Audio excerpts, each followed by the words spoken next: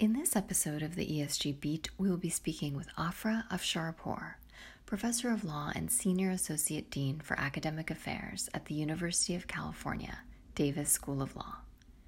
Professor Afsharipour focuses her research and scholarship on comparative corporate law, corporate governance, and mergers and acquisitions.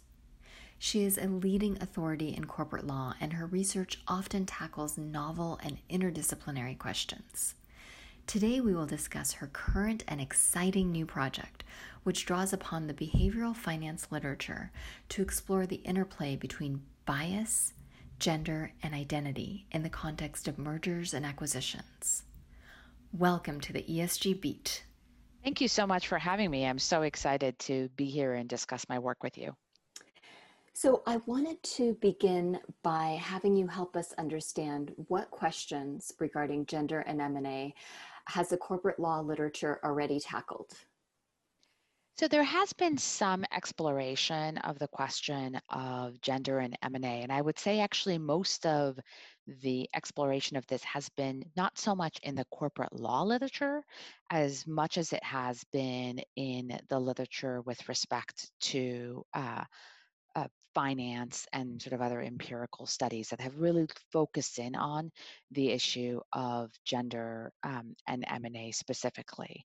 So the couple of lines of literature that I talk about in the paper specifically that sort of connect M&A decision making to gender issues include the literature on sort of the benefits of board diversity for both decision making, and the corporate law literature has grappled with this some, which is sort of boards with more women or other types of diversity? Do they make decisions differently? Do they monitor managers differently? And so some of the recent empirical literature that has come out has actually takes that sort of question and the learnings from that area of research and applies it specifically to the M&A context. And so scholars are starting to observe connections basically between the extent of gender diversity on the corporate board and then the disposition of the company towards M&A strategies, right? So questions of things about, do boards with greater amount of gender diversity, do they monitor management's M&A decision making more vigorously, right? Or boards with more women on them, as part of that monitoring, are they asking additional types of questions? Does that lead to then things like a lack of, less overpayment for in M&A transactions? So a study that came out a few years ago looked at, for example, the impact of director gender on M&A activity, and they actually found a negative association between how many women directors are on a board and the average size of bid premiums. So they're looking specifically in that issue. And couple of recent studies have looked specifically at the diversity of executives. So the senior management officers, CEO, C-level executives, and try to connect that to whether executives make decisions differently by gender, right? So one of the recent studies found that, for example, like firms run by women CEOs have less volatility in the M&A sort of decisions they make, and specifically that they overpay less in acquisitions. And the thesis of the authors from the study is that there's basically some evidence that male executives are more likely to empire build, have overconfidence, and so forth, which results in more value-destroying acquisitions. That's so interesting. So you've really dug into the finance literature, and you're now applying that in the context of corporate governance and corporate law. Let's now turn to the unanswered questions that your recent work has identified. Can you give us a sense of where the gaps are in the current research? Yeah, I'll talk a little bit about how do we think about applying the learnings from the finance literature and the management literature that I looked at in this paper, right? That literature suggests that the M&A decisions of officers and the amount of monitoring that the board does of these officers is somehow tainted by bias, some level of overconfidence, and that the bias and overconfidence is connected to the sort of the gender of the executives and the board. And so then I look specifically in my work at, okay, well, how do we hold, and I'm focusing in this paper on officers specifically, but I have a larger project that'll look at sort of the full ecosystem of actors. But in this project, I look at the question of how do we, under the law, hold officers accountable? Right? So we have under the law sort of different types of mechanisms for holding officers accountable. So one way that we hold officers accountable is, for example, through fiduciary duty litigation. And fiduciary duty litigations, particularly with respect to officer accountability, is a particularly underdeveloped area of corporate law and jurisprudence. So, you know, whether I think I raised some questions in this paper about whether it's really like whether fiduciary duty litigation could really truly address this issue of biases of executives, particularly if their biases are tied to gender. It just doesn't seem like litigation is going to be the right avenue, both because there's so many um, procedural obstacles towards bringing fiduciary duty cases against officers generally, and because the courts are so reluctant to kind of wade in this particular area to try and enforce sort of shareholder rights in this way. Um, so then I look at this question of, what about board independence? So one of the big movements that we've had in corporate governance over the past 30 years has been a proliferation of independence on the board. And at least based on the body of literature that we have now, there's no indication that independence of the board is going to then necessarily impact sort of the monitoring that the board does of officers, particularly if that the decisions of officers is sort of impacted in any way by gender differences. So those are sort of the types of other kinds of avenues within corporate law that I look at. And I sort of come out with essentially a sort of a recommendation to say that we actually need to do a lot more research to figure out what might be the right legal mechanisms, whether it's actual mechanisms within the law or changes in the way that the norms of practice and legal practice and sort of M&A decisions that might address this problem of sort of gender identity and M&A decision making. If you could wave your magic academic wand, where would you direct the future research? I think so certainly I actually rely quite a bit in this paper on the behavioral economics research to kind of think about what that research teaches us about how executives function. And so there's a lot of sort of scholarly empirical research in that area.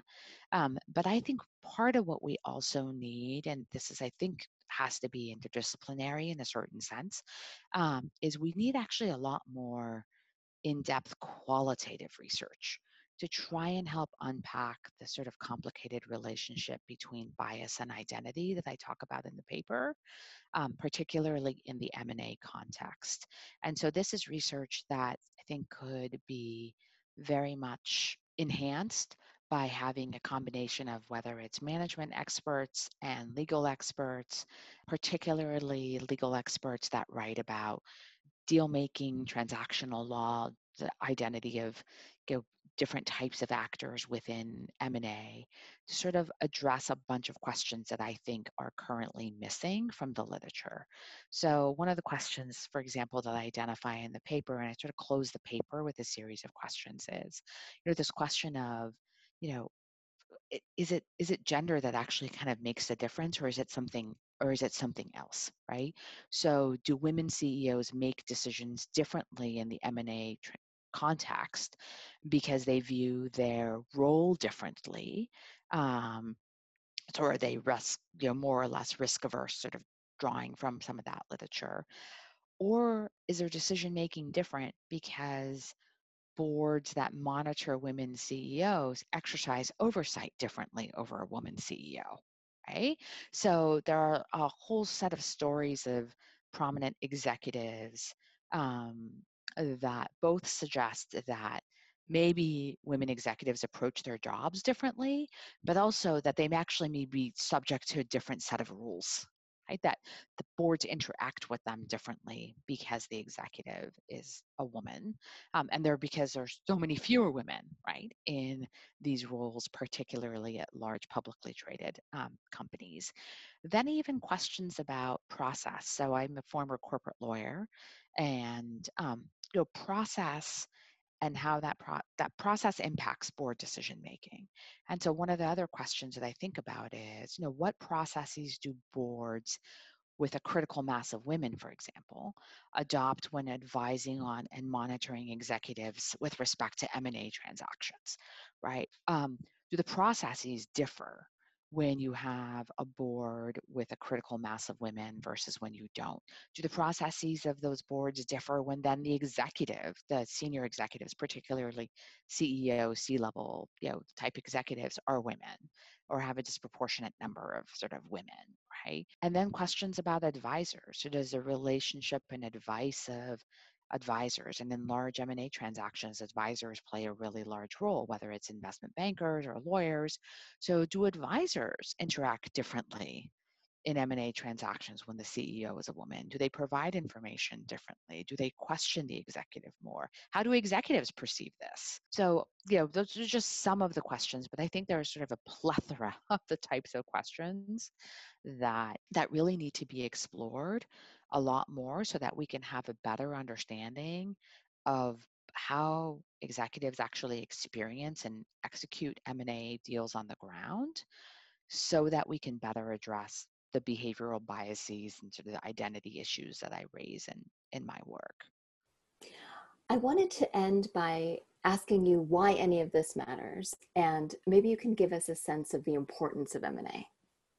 Sure, I'd be happy to. I mean, the M&A market, and it might change as a result of the current COVID-19 crisis we're going through, but the M&A market is incredibly large, right? And for trillions of dollars of deals that are being done each year, and for big, large companies, as well as for small companies, sort of a decision to buy another large company or the decision to sell itself. It's sort of a really a fundamental decision that impacts all aspects of a company's life in many ways. So whether it means that down the line they're going to have to lay off a portion of their employees to deal with the fact that they incurred unforeseen costs as a result of an M&A transaction, or whether it means that the company can actually grow more as a result of a good M&A transaction,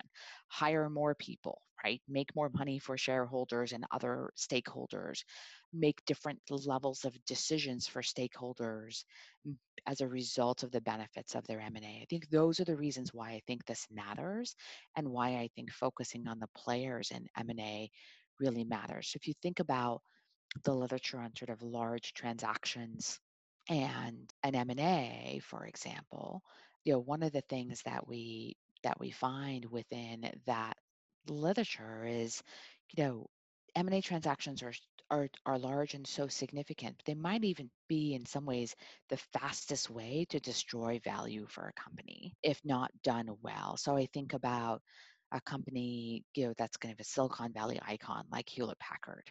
Right? They have in lots of ways been very disproportionately negatively impacted as a result of bad M&A decision making. So taking even just as an example, their 2011 acquisition of, Autonomy, where they spent $11 billion on a deal and then within a year had to write down over $8 billion related to the acquisition because there were so many problems in that acquisition. It was a disaster. Shortly thereafter, they fired a whole bunch of employees. They then eventually sold the business and so forth. And so I think it's it's important for us as scholars to focus on this, not just because of the value to of M&A to the corporation and its shareholders, but because M&A decisions affect stakeholders more broadly. Well, thank you so much for sharing your recent work with us. I am excited to follow your future work in bias, identity, and M&A. Thank you very much for having me. It was a pleasure to speak with you. I'm Amelia Miazad from Berkeley Law. Thank you for staying on the ESG Beat with me today.